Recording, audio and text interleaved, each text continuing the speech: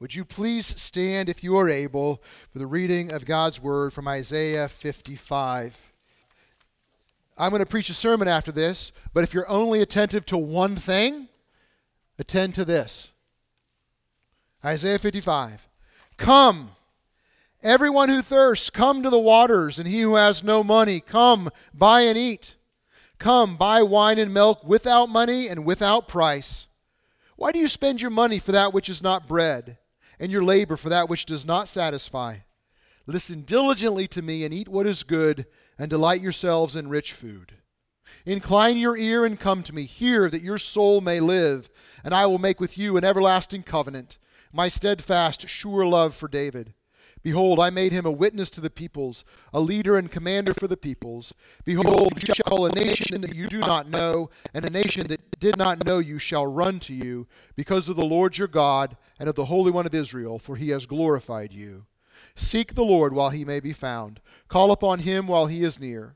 Let the wicked forsake his way, and the unrighteous man his thoughts. Let him return to the Lord, that he may have compassion on him, and to our God, for he will abundantly pardon. This is the word of the Lord. You may be seated. We'll get into the back half of that, perhaps a little bit later. We are going to the communion table. So if you think about how our service is structured, the sermon is after we've done the confession of sin and declaration of pardon, and before we're going to the communion table. So we hear that, the declaration of pardon, there's been an announcement that in Christ you are forgiven, free, and restored, right? So we don't hear the scripture as a call to do better. We don't hear the scripture preached as a threat. We hear it as words of life. Because we hear it from this position like, wait, I'm in Christ. I'm held firmly. And we've been reminded that Christ has given himself for me. And I've confessed my sins, and I've received this pardon that is in Jesus, and I'm free to listen. And I'm moving toward the communion table, which then after the preacher preaches, Jesus preaches to us in the table, we say, by communicating his spiritual presence to us, pressing on us what he's done for us, looking forward to the time we will spend with him in eternity. So we are in this liminal position right now, anticipating the future, but hearing from the God of the present right here. When we go to the communion table, we're often reminded, too, that the Bible uses things like bread and wine and water, these things that fill us up, to communicate spiritual needs and desires as well. And that's what this passage does. It picks up these images of rich food and bread and wine to communicate spiritual sustenance, spiritual realities. Several years ago, when I was newly married and visiting my wife's family, I noticed on their counter was a clear glass jar with the marrow bone dog treats. I always had a couple dogs. You know, the dog treats are round, and they got bone marrow stuffed in the middle of it, I guess. It's good for dogs. They like them. And on the front of the jar, there was a tape with big capital letters that said, "Not food." Which seems self-explanatory in that people who can read are not dogs. They would know it's not food. And I finally asked someone, why is that? And so it turns out that the story is something like this. When Grandpa would visit, he would kind of get up in the middle of the night and rummage around the kitchen for a snack. And in his sort of in the middle of the night dazed stupor, would think those marrow-bone dog treats looked like one of his favorite snacks called combos. Do you know what combos are? They're brown pretzels with cheese stuck in the middle of it. In Grandpa's defense, they do look a lot like marrow-bone dog treats. It's the same shape, kind of same color palette, you know. And so he would occasionally eat those, and it would not be good, apparently. They taste good to dogs, not to people. And then would go away and come back a few months later and forget that. So the easy thing to do was just write on the front, not food. Not food. Very simple. You know, Grandpa, it looks like food. It looks like food to you. It's in the same place in the kitchen that other food is, right? But this is not the satisfaction you're looking for. It looks like it. It's good. Those are good things if you're a dog. It's good for something else, just not designed to give us the sustenance that we would normally expect from food. The passage we are looking at this morning from Isaiah 55 alerts us to a feature, or you may say a bug of humanity. Maybe it's a feature now in our fallen state. And that we are inclined to take things which are otherwise good supplements to our life that we may enjoy. And we are inclined to take those and move them into a primary position and seek a satisfaction from them they were never designed to give us. In fact, they cannot give us. We take those supplements and we substitute them for the source of life, seeking a satisfaction from them that they can't give us. And in doing that, we both miss the satisfaction that could be ours, which is designed to come only from the Lord alone, and we take those things and we twist them a little bit. Every year we bring out this passage from C.S. Lewis's essay, The Weight of Glory, which is your pre-service reflection for today. Some of you have heard this so many times because you've been here for years that you can almost repeat it from memory. And if you can't repeat it from memory, just hold on. You eventually might be able to. And this is probably, for me, one of the top 5 most influential things I've ever read in my life, this entire essay from which this one paragraph comes. And I want to alert you to this paragraph. It's on the front of your worship booklet, the second paragraph. Lewis writes this: "The New Testament has lots to say about self-denial, but not about self-denial as an end in itself. We are told to deny ourselves and to take up our crosses in order that we may follow Christ, and nearly every description of what we shall ultimately find if we do so contains an appeal to desire. If there lurks in most modern minds the notion that to desire our own good and earnestly to hope for the enjoyment of it is a bad thing, I submit that this notion has crept in from Kant and the Stoics and is no part of the Christian faith." Immanuel Kant was a philosopher. So he says, I submit that this notion that we shouldn't desire the good, our own good, has crept in from Kant and the Stoics and is no part of the Christian faith. Indeed, if we consider the unblushing promises of reward and the staggering nature of the rewards promised in the Gospels, it would seem that our Lord finds our desires not too strong, but too weak. We are half-hearted creatures, fooling about with drink and sex and ambition when infinite joy is offered us, like an ignorant child who wants to go on making mud pies in a slum because he cannot imagine what is meant by the offer of a holiday or a vacation at the sea. We are far too easily pleased. What Lewis is saying is that you and me, everyone, is designed for desire. We're designed for satisfaction. And while these other things are not necessarily bad in themselves, he says drink and sex and ambition, there's a positive, obviously, ambition is real dangerous, but obviously drink and sex, these are things God has made, and they can be used for good, unless we are seeking satisfaction in them. And then it's like we're like a kid, far too easily pleased. Thinking, oh, more satisfaction here, when something else far better is offered to us. The creational design for this satisfaction is at the deepest level for us, for that satisfaction to be met in relationship with the God of the universe through Jesus Christ in community. The creational design is that depth satisfaction to be met in relationship to God through Jesus in community. That's what we're made for. And that is this great place where it is our best good. I mean, it's the best satisfaction. It's what we're made for, in God's highest glory. Because when we're saying God is my satisfaction, we're saying nothing else can satisfy because nothing else is as good as Him. And when we actively say that and set our affection in that direction, that magnifies God. It glorifies Him. And so just so I can put a finer point on it, what do I mean by satisfaction? Okay, there's lots of things, but just a few things, right? In Christ, a sense of wholeness, of being loved, of complete acceptance, of cleansing from our sin, of being embraced by the God of the universe, of freedom, of a complete covering of our shame, a sense of significance and importance, a radical security, knowing that we have a place in this world and a place in God's plan, and a radical hope for the future, and lots of other things. But that's just a few things, right? Of this, what it means to be satisfied in Jesus, and the sort of the psychological, emotional, personal realities that kind of flow upward from that.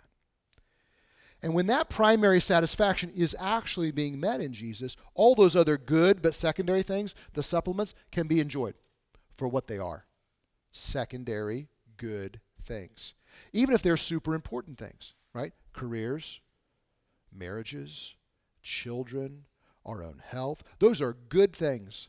But if they're treated as ultimate things, we will twist them. We will ask too much of them. They were never designed to give us that. And we will try to squeeze too much life out of the relationship, or the career, or our own health, or our own reputation.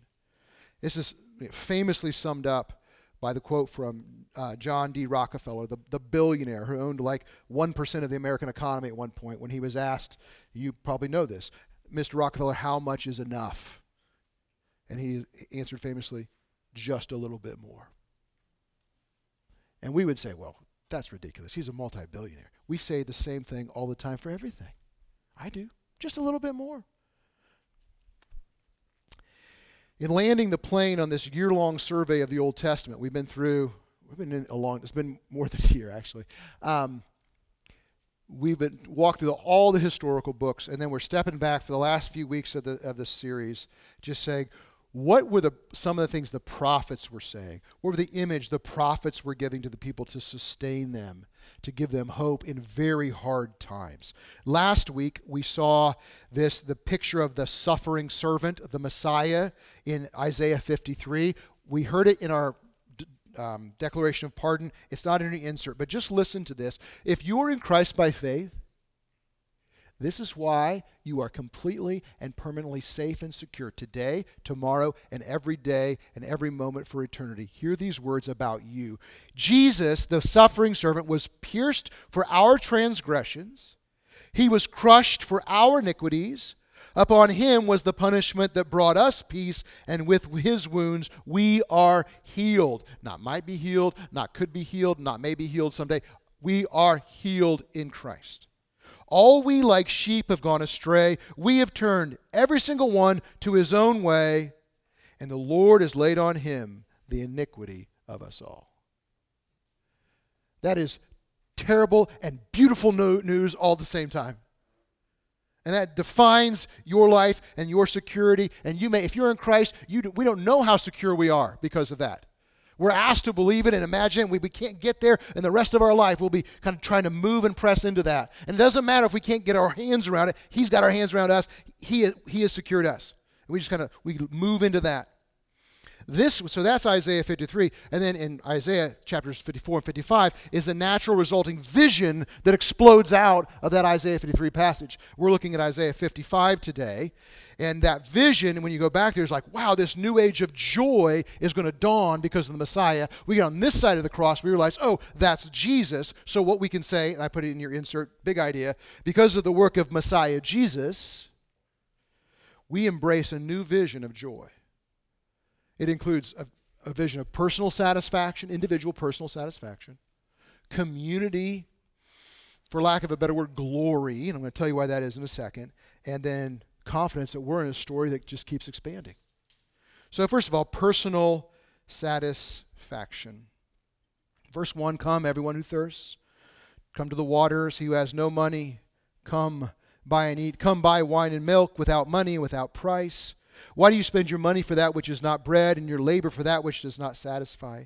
Listen diligently to me and eat what is good, and delight yourself in rich food.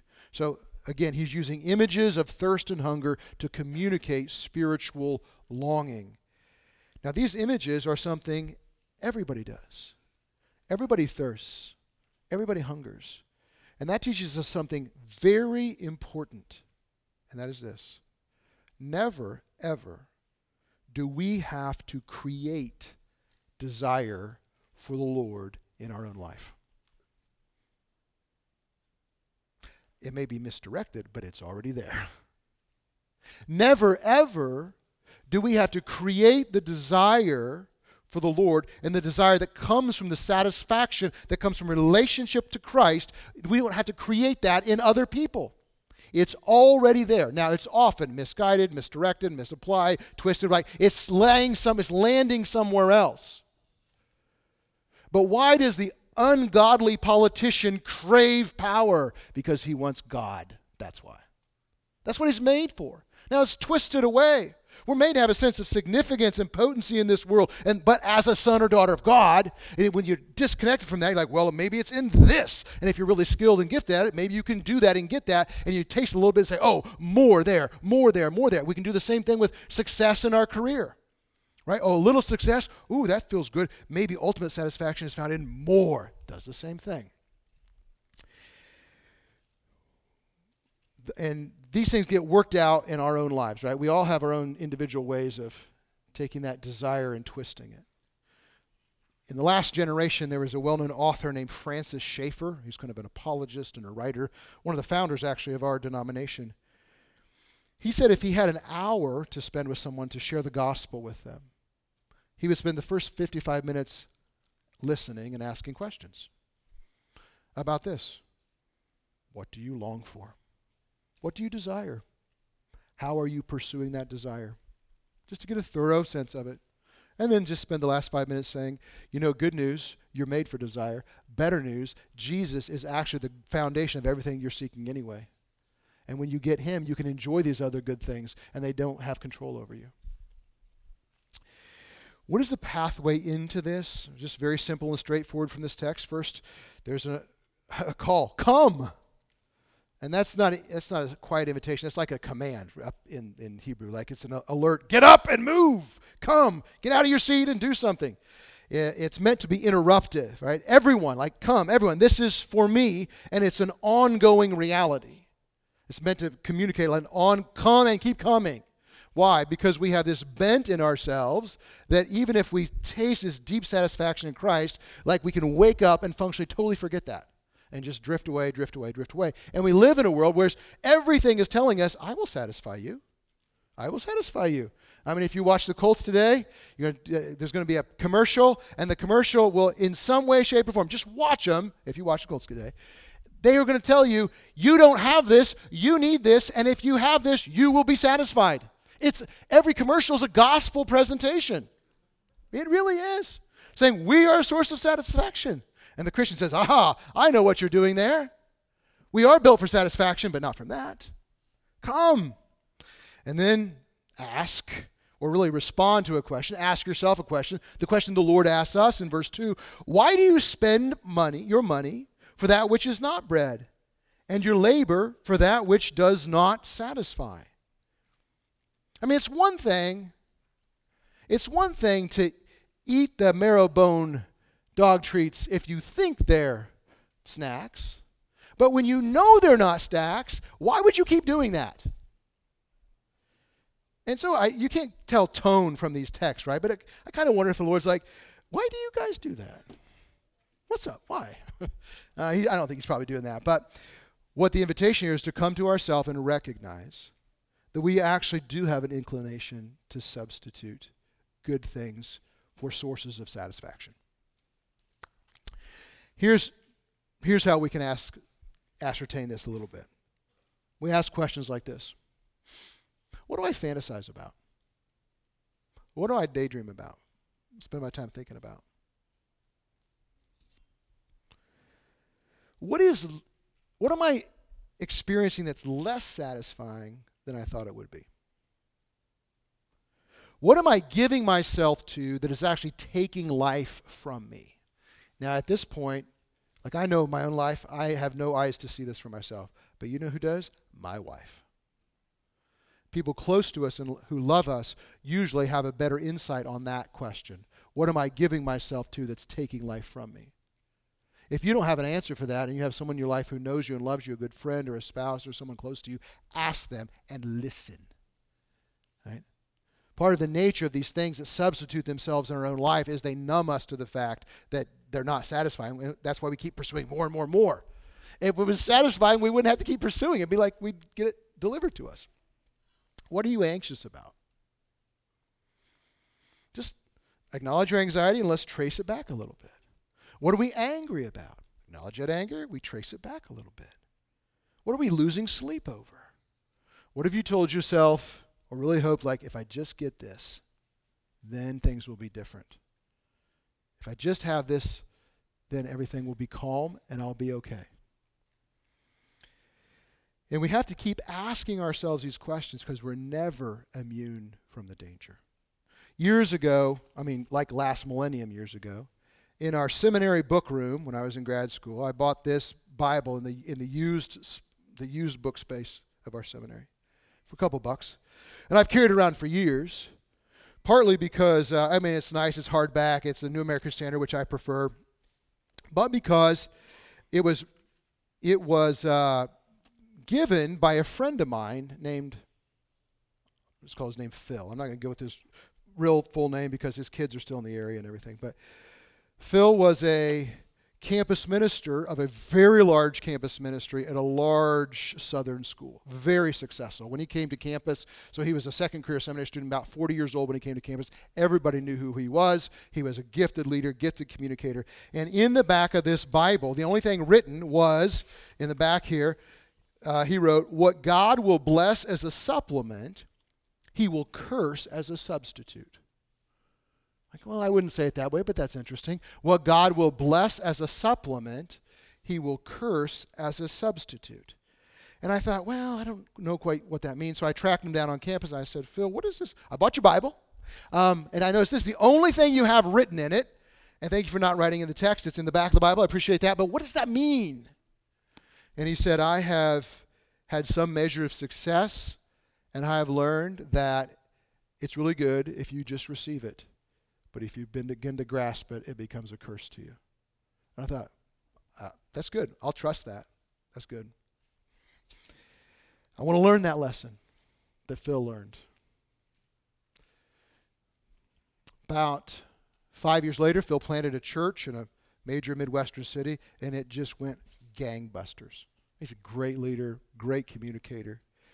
He planted that, got it going. A few years later, he moved to the suburb, a very wealthy suburb of Chicago, where you just don't plant conservative Presbyterian churches because people are too sophisticated for that. And he planted the church, and it went gangbusters. He's a great communicator, a great leader, great speaker, godly man. So that success, to hear him tell it, that he came to him as a good supplement, he began to grasp. A little bit subtle. But in our little denomination, he was kind of famous.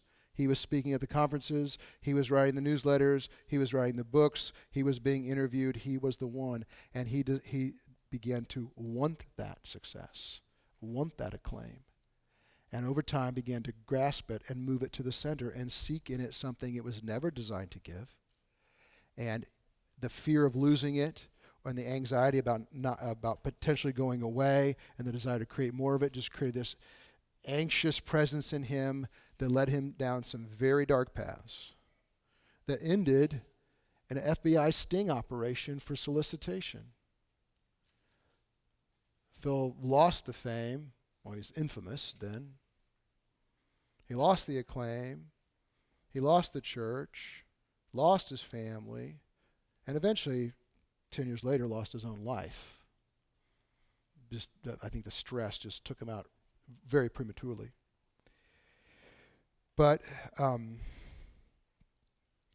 he would say, after that, he goes, things are so clear now, but the price was so high. I didn't acknowledge what I wrote there. That it was a curse to myself because I took a supplement and made it a substitute. this verse 2 is a gift to us. It's an alert. We are inclined to do this. Why do we spend money for that which is not bread and labor for that which does not satisfy? So we ask, right, and receive that as a warning. It's okay. The Bible loves us, so it gives us warnings, right? Don't do that. Be aware of our inclination. Look, as a pastor, let me tell you, Phil was a much better preacher than I'll ever be. Much better leader, much more successful, fruitful, everything. Like across the board. He's like a 5-tool player. Better believe that that's part of the reason I carry this Bible around with me still. None of us are any different than that. And so the last thing is listen. Listen diligently to me and eat what is good and delight yourselves in rich food. There's a message outside of us to take in. How do we come and buy the richest fare when we have no money? Somebody else bought it. Somebody else bought it for us. And he says, come and get it. Of course, on this side of the cross, we know it's talking about Jesus and the life he lived and the death he died and his resurrection power. He says, would you come and trust me? Come and get this. Acknowledge your inclination and where we have been seeking satisfaction and other things, even good other things, and turn and say, Jesus, I repent of that and I'm turning back to you. How does this happen? One simple way is captured in John 7. Now, it did not occur to me until this week. I remember that he wrote this in his Bible. The last thing he wrote with the bottom was John 7, 37 to 39. What is John 7 to 37 to 39? It was right there for Phil. On the last and great day of the Feast of Tabernacles, Jesus stood and cried out, if any man is thirsty, let him come to me and drink. And just, English is so lacking. What it is really saying is let him come and keep coming to me and drink and keep drinking. He who believes and keeps believing in me, as the scripture has said, from his innermost being shall flow streams of living water. What is it to come? It's just to trust, to turn. Some of you, even as I've been talking, have been saying, you know what? My career has totally gotten in my way, my family. Or I'm an idolater of my own body and my health and my diet or whatever. And I spend my time just can't get enough of thinking about that and doing that. Or I'm way too invested in this thing and way underinvested here. What do I do? Turn and trust. That's it. Why? We're built for satisfaction, and he's happy to give it. As an aside, right, there's a rich joy to be found in the good gifts of God if we can receive them as supplements. They're good. They're beautiful. They're good. We want to receive them. We're made for enjoying those things in secondary manners of satisfaction. But if we don't have the source of satisfaction first, those things will own us. They will own us either in like we'll just long to get something we don't have, or we'll be fearful that what we do have gets taken away, or we'll be bitter that something did get taken away that we did have. Okay. Personal satisfaction. Secondly, community glorification. I'm not just making pastor words up here, okay? Trust me. Verse 3, incline your ear and come to me. Hear that your soul may live, and I will make with you an everlasting covenant, my steadfast, sure love for David. Behold, I made him a witness to the peoples, a leader and commander for the peoples. Now, this is a call to a nation that seems cast off. Remember, this is the context is exile. And what the Lord is saying is you return to me, and I will restore you to this original promise I made to your patriarch David. Right? You get restoration if you just turn back. Verse 5, behold, you shall call a nation that you do not know, and a nation that did not know you shall run to you because of the Lord your God and of the Holy One of Israel, for he has glorified you. Now, you can take, if you have a pen and your Bible, in verse 5 where it says, behold, you shall call a nation, you can write singular. It was plural before this. We don't know this, right, in English because we have to say y'all to have a plural you, which I don't do as a northerner. Behold, you individual. Now, who's that talking about? It's talking about the suffering servant again, the Messiah. So you will call a nation that you do not know, and a nation that did not know you shall run to you. So who is the nation the suffering servant knew? Israel. What's the nation that he did not know? The Gentiles. So what this is saying is that you will call the Gentiles, and they will run to you. That's good news, I think, for every single person here who are not Jewish. Like you all Gentiles, right? We are the unwashed Gentiles. And we love Jesus. Why? Because of the Lord your God and the Holy One of Israel, for he has glorified you. So on this side of the cross, we see what happens. We see Jesus as beautiful. Oh my goodness. His life and his death and his resurrection and his ascension power. And the Holy Spirit opens our eyes like, that's the one I want to run to. And we've run to him. You've done that. Or you're invited to that. Or the scripture says, come and get it. You've run to him. It's happened billions of times in history because he's been glorified. And the people run to him, but that's not all. It looks like we don't just run and enjoy that, but we get to share in it. Now, this gets unfolded a little bit later in Jesus' own ministry. I put this in your insert from John 17. This is Jesus last night. He's praying for for the disciples and those who will believe in him through their word, which is us. Jesus says, I do not ask for these disciples only, but also for those who will believe in me through their word, that they may all be one, just as you, Father, are in me, and I in you, that they may also be in us, so that the world may believe that you have sent me. The glory that you have given me, I have given to them, that they may be one, even as we are one, I in them and you in me, that they may become perfectly one, so that the world may know that you sent me and loved them even as you loved me. I know that's a word scramble right there, but Jesus is saying, I'm giving them glory, and part of that glory is them knowing how they're loved by you the same way you love me. I'm glorifying them. So Jesus can work in spite of his people, and I'm thankful that he does. The design is for him, as the glorified one, to create a community that's increasingly being glorified, and for the people in the world to say, I want in on that. As this community embodies what it is to be part of this kingdom with this king, they become beautified, they become glorified, and people say, I want to move toward that. But you can see how this would happen if we get the satisfaction thing right.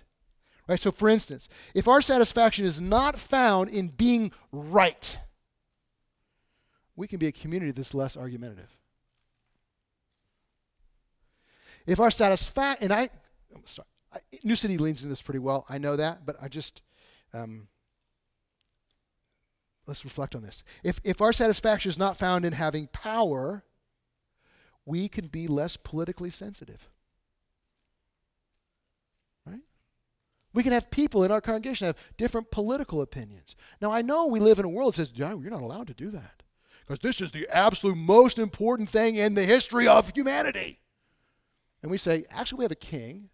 We have a king, so I want to listen to you and understand and learn from you. I don't have to have power over you. My team doesn't have to have ultimate power because my king has ultimate power. If satisfaction is not found in winning, we can be less competitive. If satisfaction is not found in looking good, we can be non-defensive. When something's pointed out about us that is less than flattering, we can say, it's actually probably worse than that, let me tell you.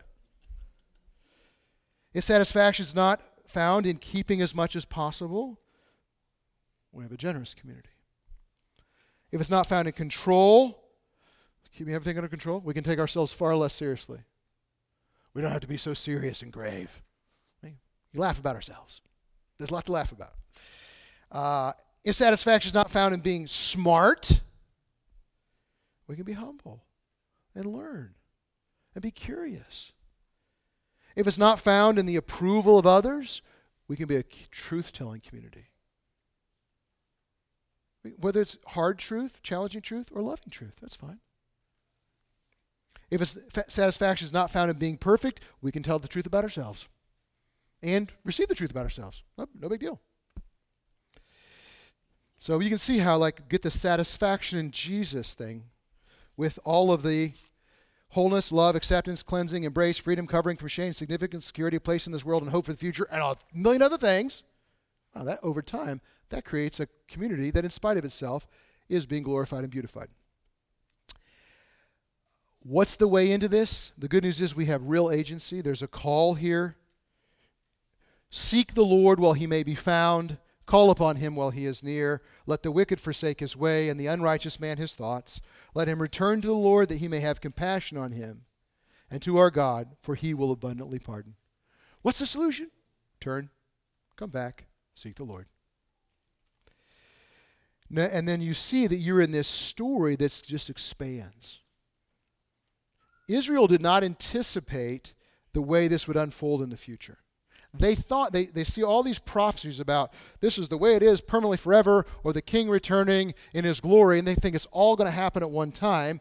That's part of the reason people didn't receive Jesus well when he came on the scene, because he was like peace and personal transformation of people. And they thought, well, what about the warfare? What about wrapping this all up? They were misreading the scripture a little bit. So what we need to know is the prophets in the Old Testament, the way they prophesied about the future was in a way that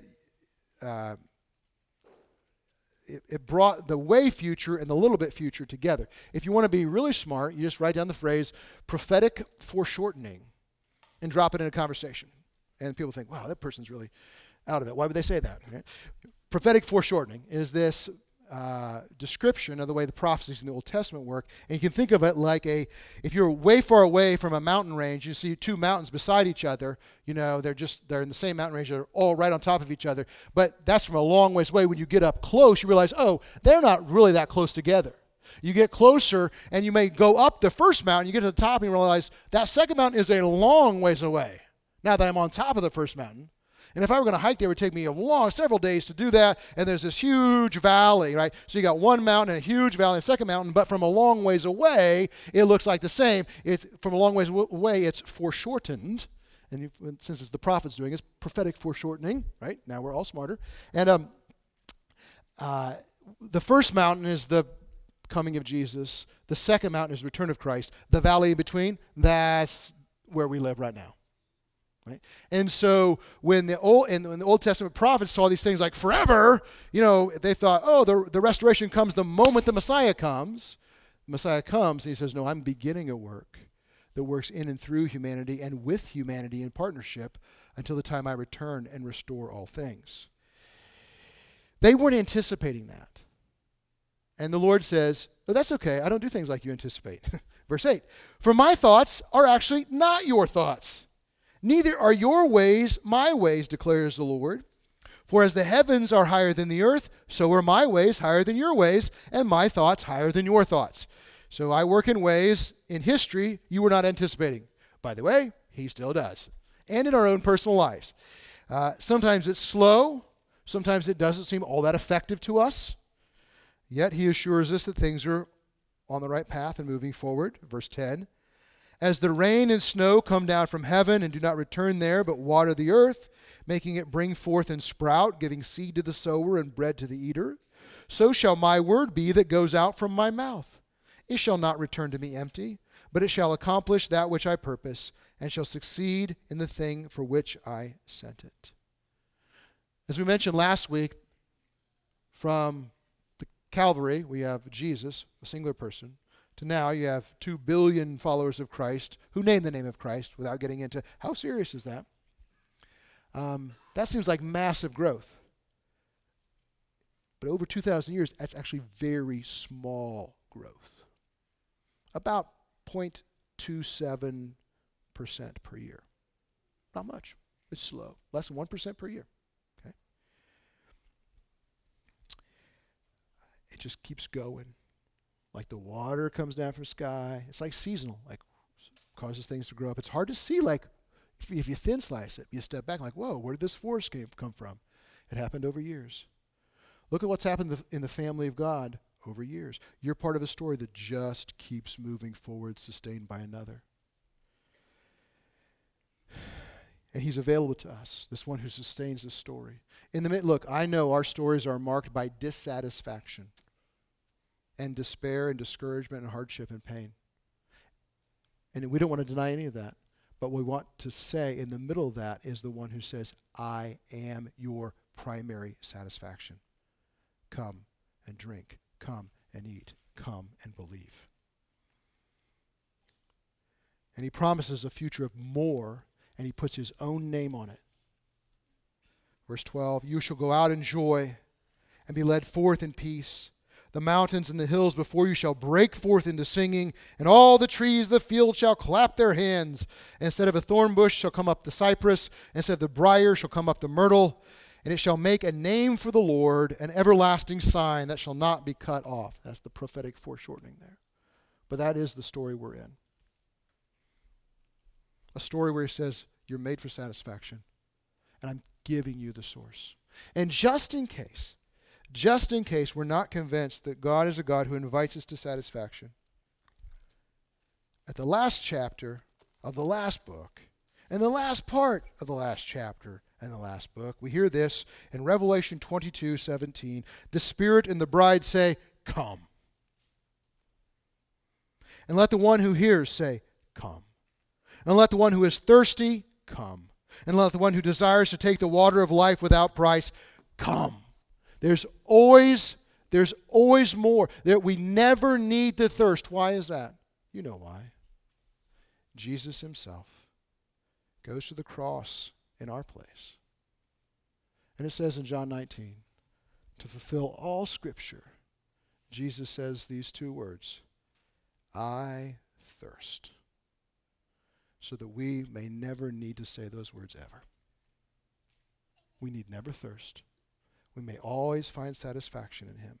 That is part of the reason we go to the communion table every single week. This is not just looking back. It is looking back to what Christ has done. It is looking forward to the marriage supper of the Lamb. And it is looking around right now at the one who stands in heaven and gives grace to his people, communicating to us over and over again, I am your satisfaction. And when you've been seeking other things, turn. This table is open for those who know Christ by faith. If that is you, this is for you, and we want to invite you to come. I'm going to pray.